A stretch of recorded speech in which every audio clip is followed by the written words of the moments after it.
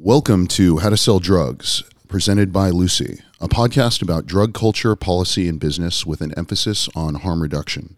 We believe that prohibition and abstinence-only policies result in poor outcomes for society. We'll be discussing how drugs are sold and, perhaps more importantly, how they should be sold.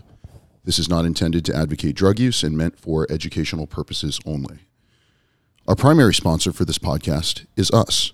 If you or someone you know uses nicotine products, we encourage you to visit lucy.co to try our range of delicious and satisfying products that we hope you'll find much better than cigarettes, vapes, smokeless tobacco, and other traditional tobacco products. Today, I'm joined by my co-founder, Sammy Hamdouche. Hi, Sammy. Hi, David. And Christy Noblick Palmer. Hello, how are you? Hi. I hear you also go by KKP. Yeah, that works. Okay, cool. Thank you so much for joining us today. Christy is a co-founder of Kiva Confections, which makes a range of edible cannabis products, and I'll let her provide some deeper background on herself now. Yeah, totally. So I grew up in the Bay Area, California, went to school in the Castro Valley area, and went away for college in Santa Barbara. And that's where I met my now husband in photography school, and moved back up to the Bay Area. And the economy was tanking. This is like 2007. And so to make ends meet, we found ourselves looking to the cannabis industry to help out a little bit. So how did that happen more specifically? How did you find yourself looking into the cannabis industry? Yep. So like most starving artist couples in the Bay Area, cannabis offered another area for us to make money and make ends meet. And so we started a backyard garden shed cultivation, and that really got us into the dispensaries. And that eventually led us to the decision to go with edibles instead of cultivated plants, is what we were doing at that time. Clones, basically, like small cuttings of plants. And so we jumped into the edible space because there was a lot more opportunity, and no edibles at the time that were professionally packaged or looked like anything that we would want to buy or share with the people we knew. Got it. And so you started with flower, got into edibles, and you guys had personal experience using cannabis products, presumably, before getting into this? Yeah. So growing up in the Bay Area, cannabis culture is like just part of the experience of being somebody that grows up in the Bay Area. So it was pretty open in my family and in my friend circle. And so then meeting Scott, he grew up in San Diego. He was a bit more conservative. His family was a bit more conservative. Grew up to two teachers. And so once I, he says corrupted, but I say enlightened him to cannabis, then you could really see that he really realized that there was no big deal about cannabis, right? I mean, you try it, you enjoy it, and it's really no big deal, right? All this prohibition is a bunch of hoopla for really no reason. Yeah. So it Not was killing a ton of people. Yeah, exactly. And so, yeah, it was just kind of a natural way for us to go. We were young, hungry, naive. And I think all those things really were a blessing and led us to be a little bit more adventurous and take the leap that was required to get into the cannabis industry. Great. So when you were just starting out, were you making batches in your kitchen, or did you just jump straight to sort of a professional setup? How did that work? Yeah, so we started in our home kitchen in the house that I grew up in, actually, and we worked in conjunction with the labs that were available at that time in the Oakland area, and really Kiva wouldn't have existed if there wasn't access to lab testing. And I say that because the labs allowed us to quantify the amount of THC in all of the extractions that we were using that would go into the product. And that was a huge part of how Kiva was born, because without that consistency and the ability to repeat the recipe every single time and make sure that every single product had the same amount of THC, we just wouldn't exist, because that really is what makes the Kiva brand succeed. Sure. And so I think a lot of people who have experience with cannabis and experience with edibles, especially before the market got professionalized in large part due to Kiva, have seen a confection or let's say a brownie, right? A weed brownie, at least when I was in high school, was kind of the go-to edible, and people would make them themselves. And if someone told you those are some weed brownies, and then maybe they went to go grab a drink or go to the bathroom, you would eat one of the weed brownies, and they would come back and they would say, you ate the whole thing? You're not supposed to eat the whole thing. And you'd go, well, why did they make them in units of one if you're not supposed to? And then you would brace yourself for a extreme experience. Yes. And so that's one of the things. And I've used Kiva products in the past, and I'm a huge fan, by the way. And Kiva does this great thing where they have each kind of square very clearly delineated with regard to the strength. It tastes great. And, I'm able to really effectively eyeball a dose that is comfortable for me. And Sammy, I think maybe this would be a good time for you to share your Kiva story. Yeah. It's crazy to think of a time, when you didn't know how much of a dose you were taking. Like it's amazing that like you could take something as potentially, potent as THC, like psychoactively, and not know how much you were doing, which is one of the big reasons I appreciate Kiva. But my first experience with Kiva, it sounded like you've heard a lot of people's first experience, was a little bit different. It was actually, with David, and he, one of the friends that he was living with at the time, just told me to grab a piece. And, my biggest problem with edibles generally is that they just they taste so good that you just want to keep doing more. And so I think I ended up doing like half of a bar. Oh no! Half of like a 120 it was like or 180. Yeah, when you guys were making them in like 180 milligrams. Oh no, you poor thing. And I had just had a big meal beforehand, so like it didn't hit me for like 2 hours or something. But when it did, I was in for quite a night. I have to say I don't remember a good portion of that, but I do remember that I told myself that I would from then on I would know how much I was doing. Yes, so important. Well, I'm sorry for that experience. It's my fault. It's so common though. It's crazy how often that happens to people, and it's also interesting how when people recall their story, how their friends laugh about it because it is a scary experience, but to this day, there's still no known deaths from cannabis consumption. So that's like the blessing and the light at the end of the tunnel is even if you've overconsumed, you might want to die. You might hope that you will die. Or you might think that you're going to. I I'm going to be the first one. Yeah. I came out of that experience thinking that I knew what it felt like to die. And I thought that actually kind of enriched my life in one way. And but in fairness too, subsequently you have been a big fan of Kiva. You consume Kiva. Kiva is my favorite cannabis product. I'll just say that up Thank front. And it's not because you're here. That's really true. It's true. You buy that one because you know exactly how much you're doing. You know that it's consistent. Like you know that the quality is good. I haven't found a better way. It's the healthiest way to consume cannabis. Yeah, we're very anti-smoking generally of any combustible plant material. I think, smoking cannabis seems to be less harmful than smoking tobacco, certainly. But inhalation of any kind of smoke, probably not ideal. Edibles probably healthier. And yeah, Sammy orders them in bulk and puts them in his freezer. And we are always laughing because Sammy's always trying to find where he can get the best price for the different, and so he's going and checking. So we are really big fans. Awesome. So I guess going back to kind of the business side of things, what were some of the initial large challenges that you faced as you were getting this company off the ground? This is pre-recreation. This is all medicinal, and it seems like there's a disconnect between state and municipal, obviously federal law. How did you navigate all that?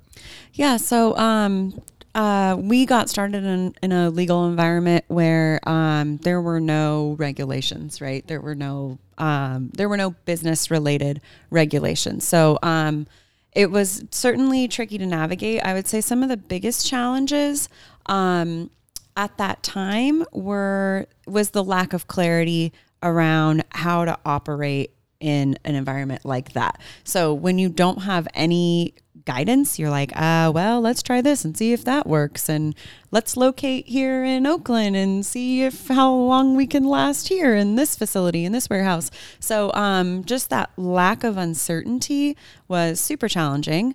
Another one would be banking. That's, I think, the low-hanging fruit of challenges is banking. So you can imagine an environment where you're operating in a growing business and all of your customers are paying you in cash, and your largest market is the LA market, and your headquarters is in Oakland. What do you do with the cash? And you literally have to drive it across the state. Yeah. So all kinds of nuanced challenges like that existed then. Some still exist today. So not all of that has been ironed out just yet. But also challenges around meeting demand. That's been a consistent challenge over the years. It's a good problem to have. Yeah, amazing problem to have. Another one would be hiring, finding quality employees. That problem has pretty much solved itself as legalization has really opened up the opportunity, and people are looking for the next opportunity in their career growth. And so cannabis offers a pretty unique position for itself. Sure. And so I'm envisioning you guys are just like best friends with some mercenaries who drive Brinks trucks full of cash across the state is basically how it worked. Yeah. We did a lot of that transport on our own. Wow. Was that nerve-wracking? Yeah, it is. The level of risk involved there is ridiculous, right? It's dispensaries get robbed, or traditionally got robbed somewhat frequently. Yeah, that was definitely a problem. And that was actually one of the benefits of having a manufacturing company or a brand and distribution company, because when you ask people like, oh, what types of businesses exist in the cannabis industry, they're like, grows and dispensaries, right? But they kind of forget that whole middle part of the supply chain. Sure. So we were able to kind of fly under the radar a bit, which was definitely a blessing. But yeah, it didn't come without its challenges and risk for sure. And so from a supply chain perspective, you would source high quality flower and then extract the THC oil. And how did you do that initially?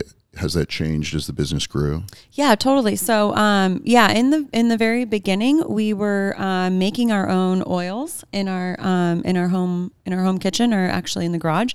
And my husband Scott, he basically set up a distillation system, an ethanol distillation system in our garage. So you can imagine opening the garage door, and that didn't really, if you weren't familiar with distillation, that looked like a much harder like core Walter drug. White kind of situation.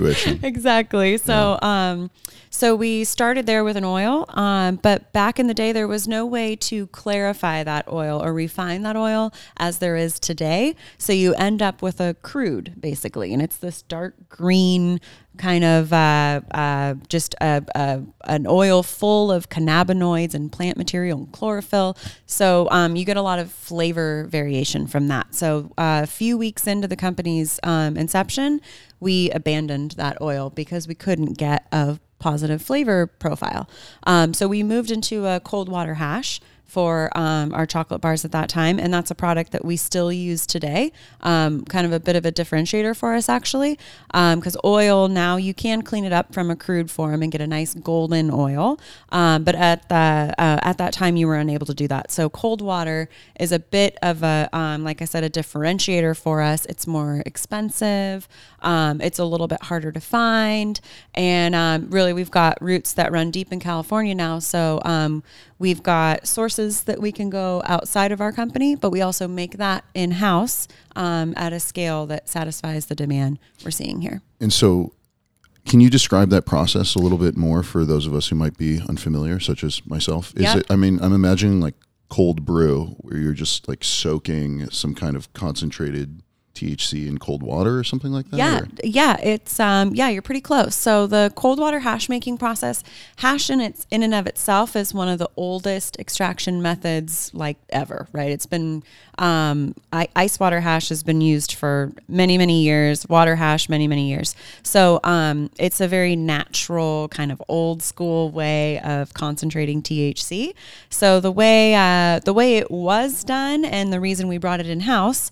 So the way it was done was on a really small scale. So like you would visit a cultivation, they'd be making an ice water extraction. They'd have a big garbage can and like a sieve or like a screen, like cheesecloth kind of material. And then they throw the trim into that cheesecloth and agitate it with really cold ice water. And that basically knocks the trichomes off the back of the leaf. And that's what contains the THC is the trichomes. And so then you those trichomes are in that water mixture. So then you have to run that water mixture through a series of screens to sift out the water and the THC from each other. Mm-hmm. And so the old school method is in a like a garbage can setup out in the field. Sure. But what we've done over the years is brought that process in-house to maintain quality and consistency. Because you can imagine the variation in quality when you're not at proper scale or you're not using the proper equipment. So that's something that we've done is brought that process in-house so that we can make sure it's done properly. Now the industry is at a place finally where we don't have to make everything on our own. We can find professional licensed operators in the marketplace that can match us or beat us on quality. So we have more options in which to source ingredients now. That's awesome. And so it's almost like the opposite case of a lot of businesses where you gradually vertically integrate. You guys seem like gradually whatever the opposite of vertically integrating is. Horizontally integrate. Yeah. So you're seeing actually, it's a really strange time in cannabis right now. So you're seeing both models take place. You're seeing companies like ours that are like, let's focus on what we're really great at. Let's take the In-N-Out burger model and let's just make amazing cannabis confections. And then you're also seeing other companies saying, how can we recover some of the costs, or how can we cut out some of the steps? And they've got a big raise, a big capital raise that they've just done. So they begin to actually vertically integrate to make their lives easier potentially.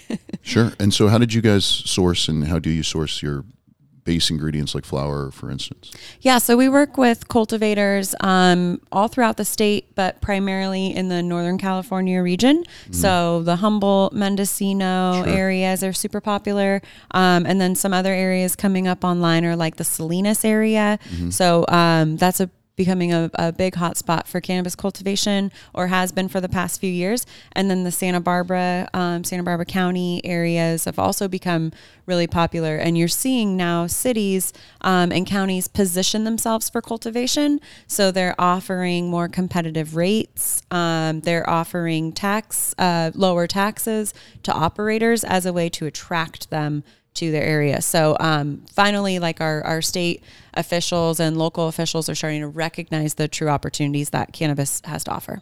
That's awesome. And so it sounds like supply for flour is increasing. Is there any bottleneck? It seems like you were saying there are co-packers or co-manufacturers who will supply oil. So supply constraints not too big of an issue for you guys anymore? So the constraints that we're feeling are less on the actual supply of cannabis and far more on the regulatory side and the specifically the issuance of licenses. So and to really dive into that, in 2017, Kiva did business with about 1,200 retailers throughout the state of California. Then 2018 hit when we got our recreational cannabis went into effect. And we woke up January 1st, 2018 with like 10 licensed stores that we could do business with. So cities and counties are, they're kind of using that like NIMBY perspective, like not in my backyard. Mm-hmm. And they don't necessarily want to license cannabis businesses in their cities. So we've seen a slow uptick in the acceptance of cannabis businesses. So that would be, I think, the biggest bottleneck right now. So does that imply that Kiva, but if you were selling Kiva before, then it was medically allowed, and the medical dispensaries were still allowed to exist. So I don't quite understand. Yeah, so in 2018, you're exactly right. The medical dispensaries were still allowed to exist until the beginning of 2019. And so we had a whole year there where they were still able to serve patients.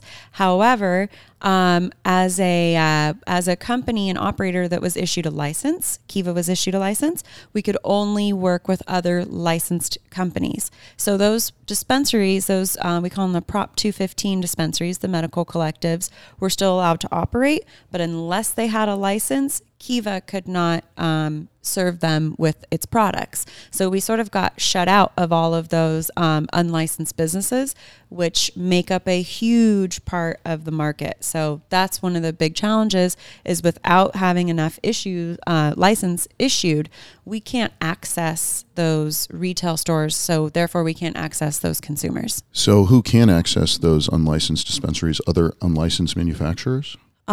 Theoretically, yes, although that's not allowed. So those stores were supposed to have shut down at the beginning of 2019. So basically 2 months ago. Sure. And so they're not supposed to be supplied by anyone. They're currently not legal. Wow. But enforcement in the state is really low. Sure. We have seen barely any enforcement, both from local city police aren't enforcing, and the state hasn't really provided any resources. So those stores are still thriving. And the catch, I think the worst part is, as a consumer, you wouldn't be able to tell the difference really.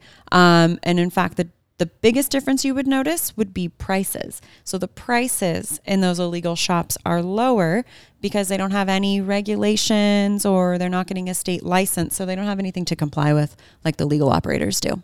Got it. So there's actually now incentives in the marketplace for unlicensed manufacturers to come in, challenge you guys, beat you on price, all the while violating the law. And you guys are trying to be good actors. That seems very frustrating. Yeah, it's super frustrating. So it's part of the fact that California has such a robust cannabis marketplace. And then we gave, with the Prop 64, the recreational initiative that passed in California, we gave cities the ability to have all the control on how many businesses they wanted to license. So you go to a city council meeting and you see all the people in the stands. They come up and they say, well, what about the children, right? And you're like, well, there already are illegal businesses operating here. Right. So the children already have access to cannabis. So why don't we bring these businesses into the light, give them licenses, monitor them, regulate them, and then we'll have a safer, more above board cannabis industry, right, that we can all monitor, collect taxes from, and regulate. So we're just kind of stuck in this in-between phase where cannabis still doesn't have the normalization or the destigmatization that it requires to be to have more access and to be more normalized, really. Sure. And so what do you think is the ideal solution? Do we need like a state cannabis czar or something like that? Yeah, well, man. The ideal situation is that the local governments that where the cities, where the residents of the local city, if they voted yes on Prop 64, then that city should have to license businesses there. And it could be like a per capita kind of thing. So if you have 1 million people, you need X number of retail stores and X number of manufacturing licenses available for operators. So it's going to take it's a big fix. It's not like, oh, this one thing will help all of it. It's a multi-prong approach, but that would be a good start. Cool. It seems like this industry could take a lot from the alcohol industry as far as how regulations are enforced and what the regulations are in the first place. Like, what are the parallels with how California, for example, treats alcohol and regulates alcohol, and what are the potential differences? Yeah, I would say, and I'm no expert in alcohol regulation per se, but I would say the major differences between the two is, I think it really comes down to the acceptance of cannabis right now, and people are afraid of it. So whereas take Budweiser, for example, in Fairfield, California, they have a massive manufacturing facility there, tons of jobs, and it's really an economic development agency.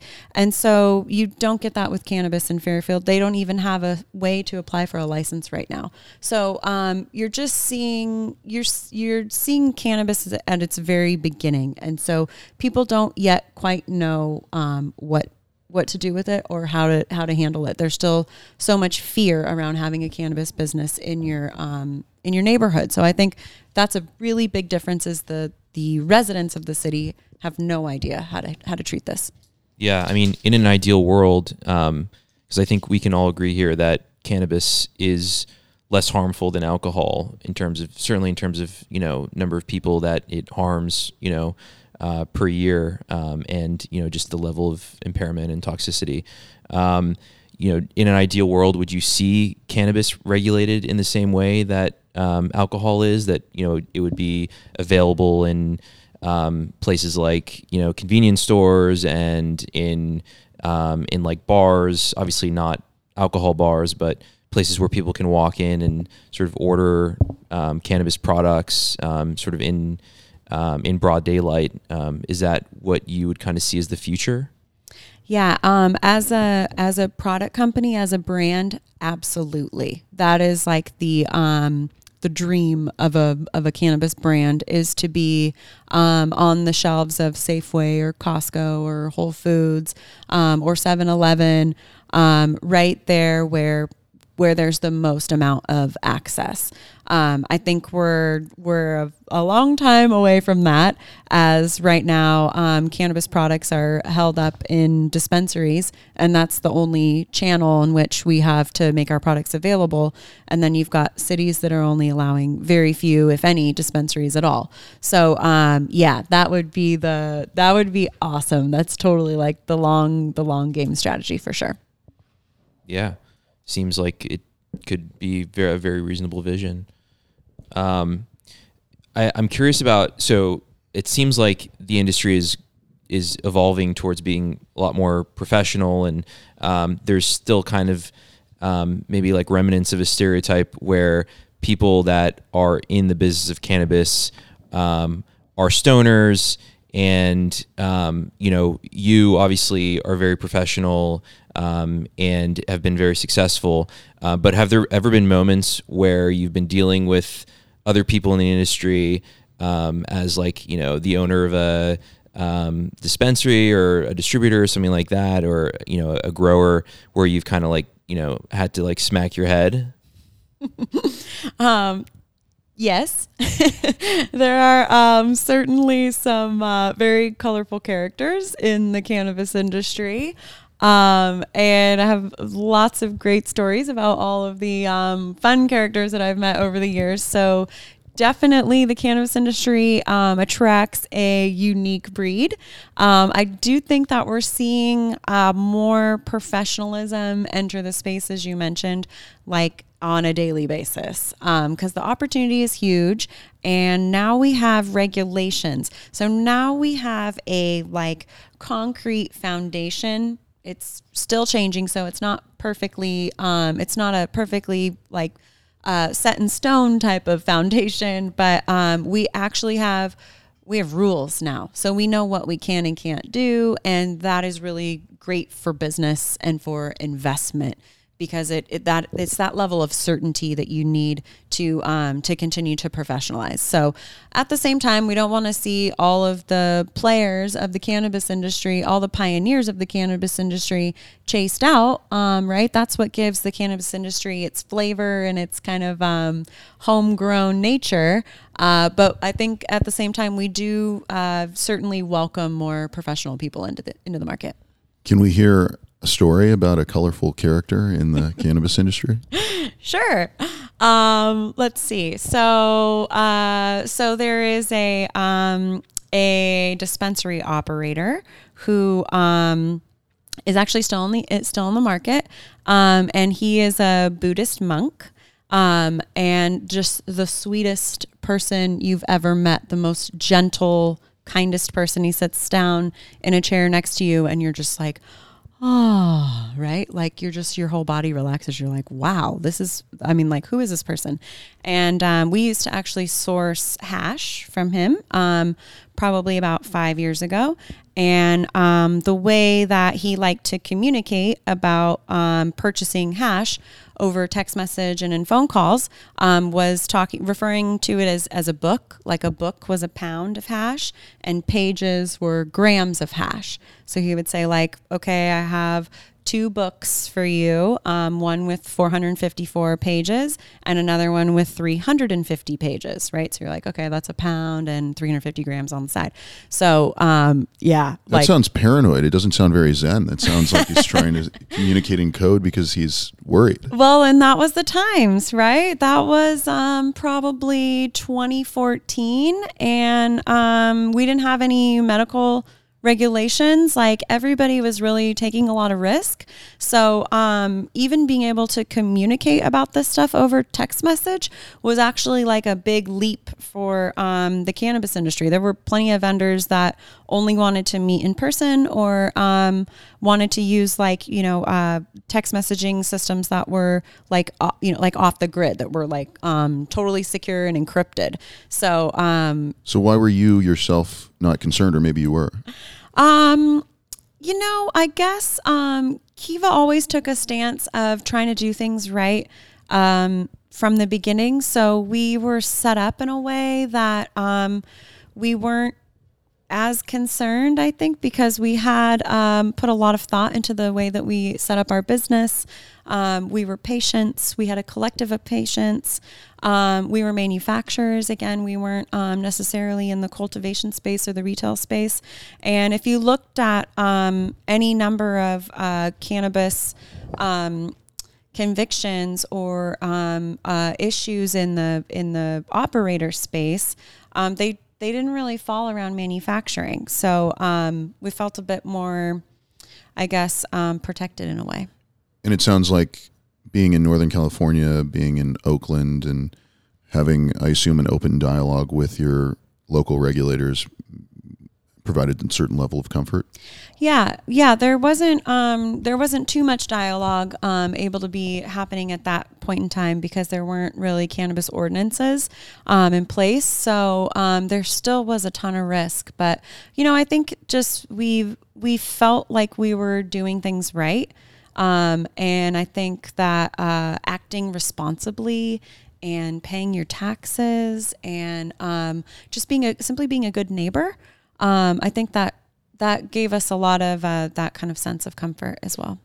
And so it seems like in the cannabis industry, potentially the biggest no-no is that you would not drive a truck full of product across to another state. Is that that's where people really, almost unanimously draw the line? Yeah, that's that would be probably among some of the biggest risks that you could take in the cannabis industry. Yeah. So is Kiva present in other states? And if so, how? We are present in other states. And the way that we handle out-of-state expansion is to manufacture the product in that state. So we work with other companies in a licensing arrangement. So we actually license our know-how and our logos and our packaging to operators in other states. And then they have chocolate making equipment and mint making equipment that they use there to make the Kiva products to our spec. Do you plan to buy equipment or those manufacturers, or how do you plan to expand? Is that on the horizon? Yeah, so we'll continue to expand into other states, both with a combination of potentially licensing operations, or we may go in and buy our own license and set up our own manufacturing facility. It just kind of depends on the opportunity available in each state. So a teeny tiny state versus a large state. Those are considerations, right? Population. So the demographic makeup, also how difficult is it to get a license there? What's the competition like? And each state has its own requirements for getting a license, right? So some states require your bank statements to make sure you're properly funded before they'll give you a license, and others they just all have different standards. So it just comes down to the opportunity, the capital required, and a mix of things. And does Kiva have investors? Yes, we do. We took on investment in the middle of last year for the very first time. So we were bootstrapped up until that point, but with changing regulations and sort of the competition and the heating up of the market, Scott and I looked at each other one day and we were like, yep, today's the day. Time to put a little fuel in the tank so that you can overcome the changes, the vast changes that we were experiencing last year. So how do you put that money to work? So hiring people is a huge one. So we have expanded the team drastically over the past 6-8 months, bringing in, as I like to say, other people to worry alongside us. Sure. So it's really nice when an email comes in and there's the VP of sales and you on the email, and you're like, ooh, I'm gonna wait an hour until he answers this one. Sure. So sharing in the responsibility and the accountability of the business has been huge. And the reason it's great when somebody like that answers the email first is because they bring their experience and their skills from other industries into this one. And they have that experience to tackle some of those difficult problems and challenges. Does everybody on the team use cannabis? Ooh, it's not a requirement, Okay. but I would say probably 99% of the team does. Yeah. How often do you use your own product, and what SKUs do you personally use? Yeah. Let's see. I probably use our products like maybe twice a week. My favorite is our Petramints. So those are why I love that product is because it's 2.5 milligrams of THC per piece. So that's the product that you can eat. And then 2 hours later, you're like grocery shopping and you're like smiling at the spaghetti sauce and you're like, oh, which one should I buy? Right. And you're like, oh, all of them. Oh, yeah. Oh, yeah, that's right. I'm feeling now I'm smiling and now I remember why. So I love that one because you can go about your daily activities and it doesn't throw you off your game. The other products that I love are gummies, and those just came out a few months ago. They have the most amazing taste. The flavors on those are amazing. The pineapple habanero is definitely my favorite. It's nice and sweet up front and then a nice little zing right there at the end. And 5 milligrams of THC per piece. So that's twice the potency of the Petramints. So great for sleep. That flavor happens to be uplifting. So amazing. Like take that, go for a hike, and you'll spend like 3 hours just kind of letting your mind wander and enjoying the sights and the smells more than you would if you didn't.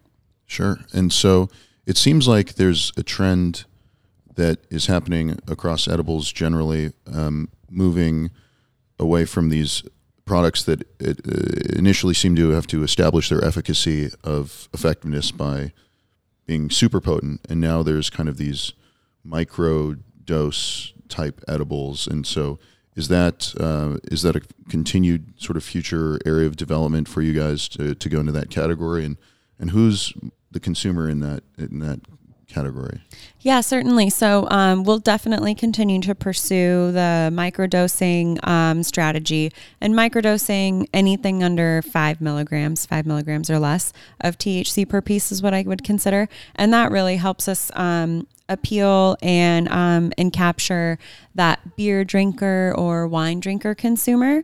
And as Sammy mentioned, like it's really easy to eat too much and have a negative experience. And he actually came back into the edible space, which I think is asking a lot.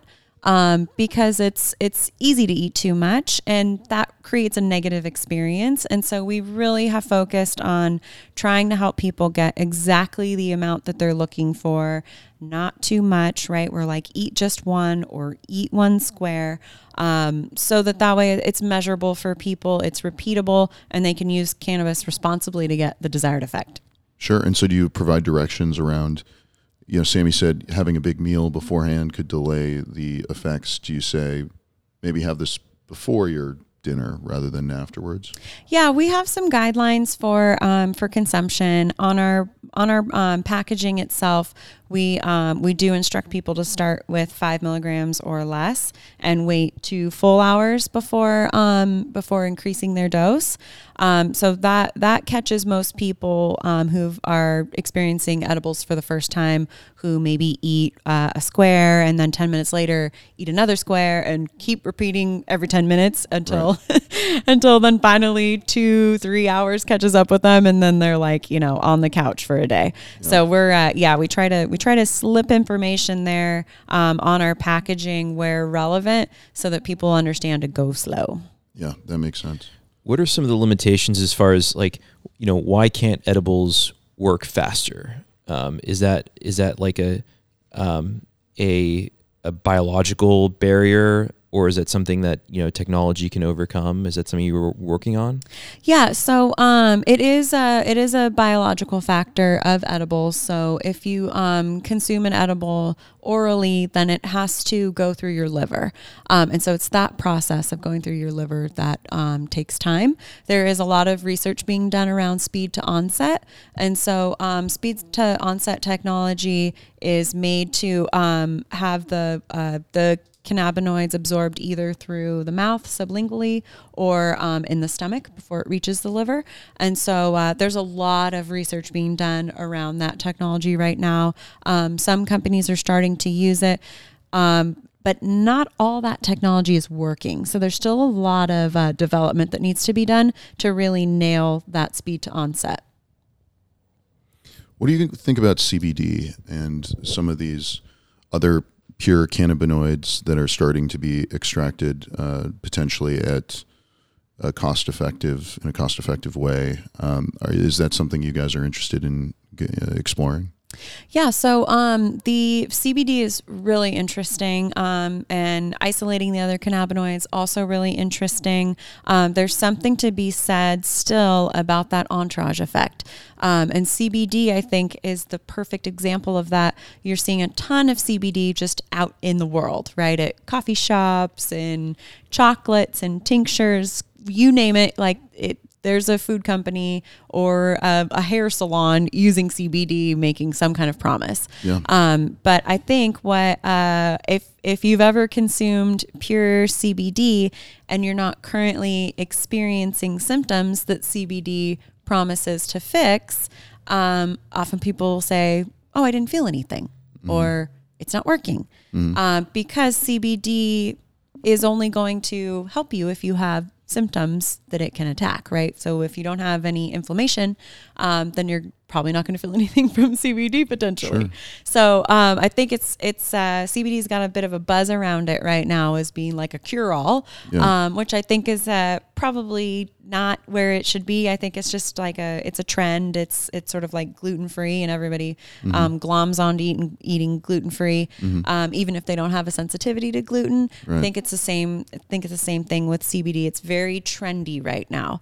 But given all of that, I think the research behind some of these cannabinoids is really interesting, and it'll be fun to see how companies innovate and use cannabinoids differently. Other cannabinoids, CBG, THCA, THCV, you name them, there's hundreds, to really dial in effects and help consumers get what they're looking for. Sure. And so there's some companies that, particularly in the vape pens, that claim that you can get different kind of effects based on the different THC to CBD terpene profile. What do you think about that? Yeah. So I think it's pretty cool actually. So our gummies, for example, we're using a terpene ratio in that as well to help create effects. So you're absolutely seeing it in vape pens also. So I think that's just kind of the beginning of the innovation that can be done around both cannabinoids and terpenes combined. Got it. And so how did people decide what those effects are? Do you have kind of like a focus group, or everybody at the company who is a cannabis consumer, you say, sit down, it's Friday, this is our version of happy hour, and now everybody go around and write how you feel? Or we do some of that, yes. Okay. We definitely test internally and do studies internally with our own team, which everybody loves. And then there's also already research done on many of the terpenes. So like the terpenes that you find in lavender, for example, are studied and known to create a relaxing effect. So a lot of that research already exists and is available. Got it. And then what do you think about people that mix, cannabis products with other products like alcohol? Is that something that you guys think can be done responsibly? Do you worry that maybe the effect of drinking and using cannabis could be problematic? How do you guys think about it? Yeah. So I think, on the record, it's probably not a great idea to mix cannabis and alcohol, but off the record, I think the two combined responsibly is not too big of a deal. I think the general public probably doesn't know enough about cannabis consumption to safely mix with alcohol, but I know in personal experiences, consuming cannabis alongside alcohol actually helps me consume less alcohol, and I think that's I found that too. Yeah, it's a pretty common finding, I think, and you can have like a glass of something and smoke a joint or use an edible, and then you get a little bit of cotton mouth, right? So then you're continuing to drink water for the rest of the evening, which is kind of cool. Yeah. So it's a nice way to, I think, reduce in some areas like alcohol consumption. But, I think a lot of people too are speculating on how nervous the alcohol industry is about cannabis coming in. Well, I think that as consumers, we will use both next to each other. I don't think I don't have any plans to replace all of my alcohol consumption with cannabis because I don't get the same effect from cannabis as I do from alcohol, quite frankly. So I think the two can certainly live in the same place. Yeah, that makes sense. And so then, switching gears for a second, how do you plan to respond to the rising competition of more people entering the cannabis space, more edible companies emerging? How are you going to stay on top of the competition? Continue to make cool shit. Yeah, innovation for sure. So we're certainly not done infusing mediums with cannabis. There are a million things that you can put cannabis into. So definitely innovation on the flavor side, on the product category side, and then communication, marketing, telling the story, participating in podcasts such as this, just, continuing to get the word out there. People are absolutely starving for cannabis information. And so I think educational campaigns and just information forward campaigns are really helpful for people. And that's helping companies stand out.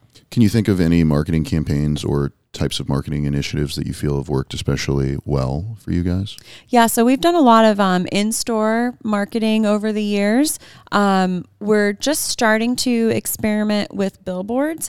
The difference between in-store campaigns and billboards is in-store campaigns, you've got a cannabis consumer walking in the door, right? So if you are handing out free samples or a pamphlet, a brochure, you are putting that into the hands of somebody who is about to make a purchase. When you have a billboard, you're relying on access in the area to be available to that person so they can see your billboard, pull off the freeway and go into a store. And so, I think the in-store has been really effective, but in-store is getting pretty noisy. And so, and we want to bring new consumers in to the market as well, have them try products and get familiar with cannabis. And so we're dipping our toe into both areas. Awesome. So you made a conscious decision to focus on edibles at the beginning. Are you concerned at all about the potential health effects from smoking or vaping cannabis, especially as adoption increases, as it becomes less stigmatized, and people have this assumption that cannabis is, or they have the association of cannabis with health and with wellness, especially for CBD, that could be kind of a false a false signal, given that they're still inhaling or vaping something that is potentially toxic, not necessarily the THC itself, but the other chemicals that they're inhaling. Yeah, so I think in California, our regulations are among some of the strictest. So, and that's around pesticide contamination, heavy metal contamination. So there's a lot of attention around consumer safety in the products that are being released right now. But it's still very new. So I guess potentially in years from now, we could see that there are some adverse health effects. And I think it's so interesting to see, like, you go into another state and another state, for example, may not allow edibles at the onset, or even in Canada, that's the case right now. So the only way to get cannabis is in a flower form or a vape form. So it's really interesting to see some places are not even comfortable allowing the consumption of edibles. They still believe that inhaling flower or vaping is like the only method to consume. So I think it's still all pretty new, but it does seem that edibles are the safest bet at this point. I'd put my money on that. Yeah. Do you have any advice for an aspiring cannabis entrepreneur out there who is very interested in the space and would want to get involved? It's a tough time right now to get involved. So I like to tell people to be aggressive. Women in particular, actually, when they're looking at an opportunity in the cannabis industry, is the opportunity is now. We're in it, right? Like, if you wait a year or 2 or 5, it's going to be a different marketplace. But at the same time, it's a very difficult time to get into the market right now. People are raising insane amounts of money. There's these weird behaviors going on in the marketplace. Companies are pulling out all the stops and doing all kinds of strange things that you wouldn't see in any other space. So the rules of engagement are just a bit unpredictable and ever changing. So yeah, for a new entrepreneur, man, get ready, hold on. It sounds almost like you're saying, don't even try to compete with me. I hate saying that because I think competition is really good. It's really great for the consumer, and it's great for companies like mine because it keeps us on our toes and ahead of our game. And so I think competition is really important. I would never want to crush anyone's dreams. I think it's just important to be realistic about how much money it's going to take, how good is your idea, because there's a lot of people looking at the opportunity in cannabis, and it's really cutthroat right now. Yeah, it's certainly a competitive time. Well, thank you. I think we've run out of all of our questions, so we really appreciate you joining us today. Thank you, Christy. Thanks so much for the opportunity. Really appreciate it, you guys. Awesome. Thank you.